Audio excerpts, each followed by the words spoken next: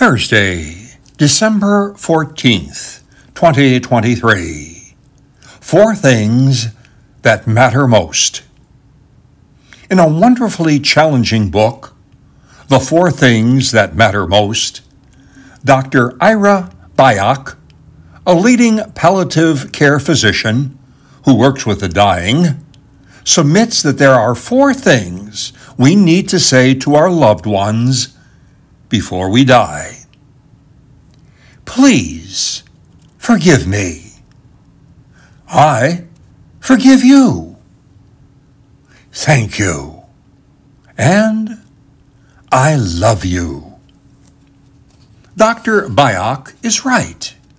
But given the contingencies, tensions, wounds, heartaches, and ups and downs within our relationships, even with those we love dearly, it isn't always easy to say those words clearly, without any equivocation.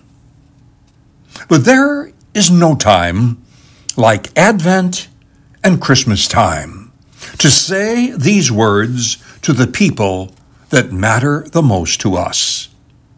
When I was first ordained, my father put me in an untenable position. If I called him to ask how he was doing, he said I was bothering him.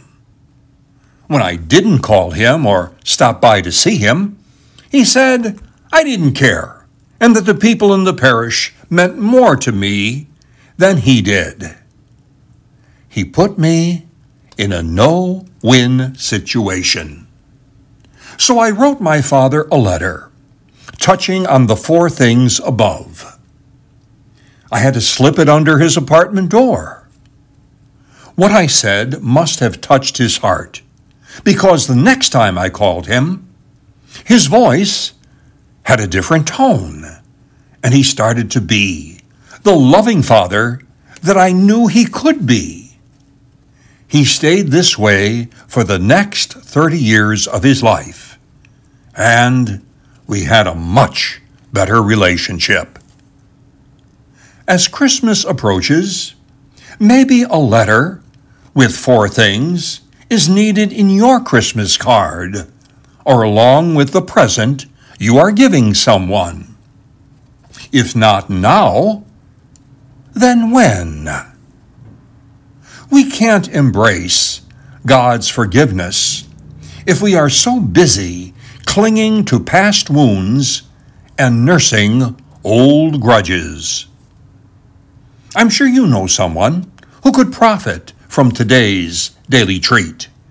You can also find it on my podcast, treatsforthesoul.org.